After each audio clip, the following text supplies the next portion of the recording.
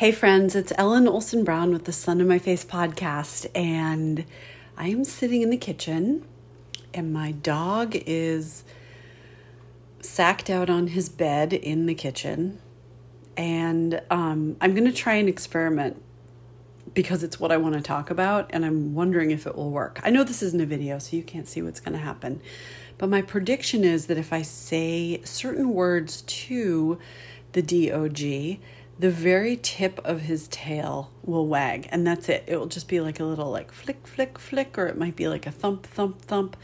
But let's see if it will happen. He is kind of pretending to be asleep. He looks like a flounder, like he is just like flat on his bed, like too much has happened today and he must rest. But let's see if we can get a little reaction out of him. So, who's my good boy? Yep. So it was just the tail, like it was, I don't know, a worm like lifting its head off the ground, looking around for some kind of good smell. A tiny little motion of his tail. Let's see if we can do it again. Hey boy. Who's the boy? Who's the dog? Yeah, you're a good boy. I don't know if you can hear the thump, thump, thump of his tail. Let me see if I can do it with, like, near him. I might disturb him if I move too close, but who's a good boy? Who's the baby boy? Can you hear that? Okay, so here's what I was thinking. I love when he does that. Like, he's an older dog.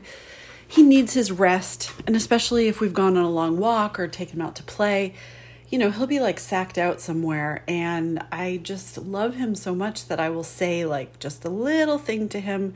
And sometimes he just barely moves the end of his tail. And I find it so gratifying and satisfying and connected. It's weird. We're two species communicating with each other. And he knows all he has to give me is like this just little bit of like, I heard you. Don't worry. I love you too.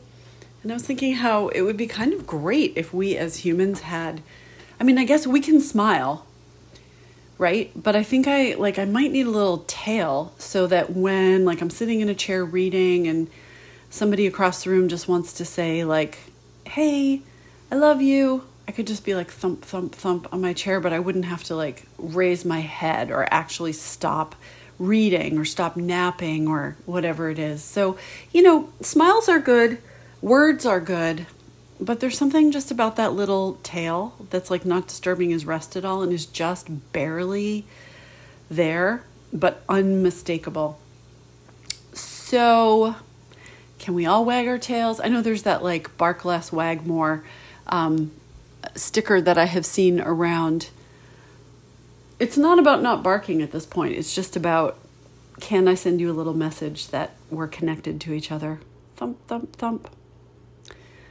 Okay, my recommendation for today. Oh my gosh. Okay, I can't guarantee they're going to be good where you are. And maybe I recommended this already earlier this week, but bought a bag of cherries at the grocery store. Cherries and grapes, this is why I always wash my fruit when I get home, because I test the cherries and the grapes and I can tell by the firmness if they're going to be good. Grapes are very rarely where you want them to be, which is extremely poppy. Cherries also can be very disappointing. But we lived in the Northwest for a while, and I got to be quite the connoisseur of cherry, like being able to judge from the outside how good cherries would be. I'm not always correct about this, but these cherries in particular, so delicious and poppy. If you are local, which means like in the Boston area, I got them at Market Basket. And I imagine it's the same crop that you would be selecting from if you went to Market Basket today or tomorrow or whenever you're listening to this. So highly recommend. And gosh, cherries, amazing. I'll talk to you soon. Bye.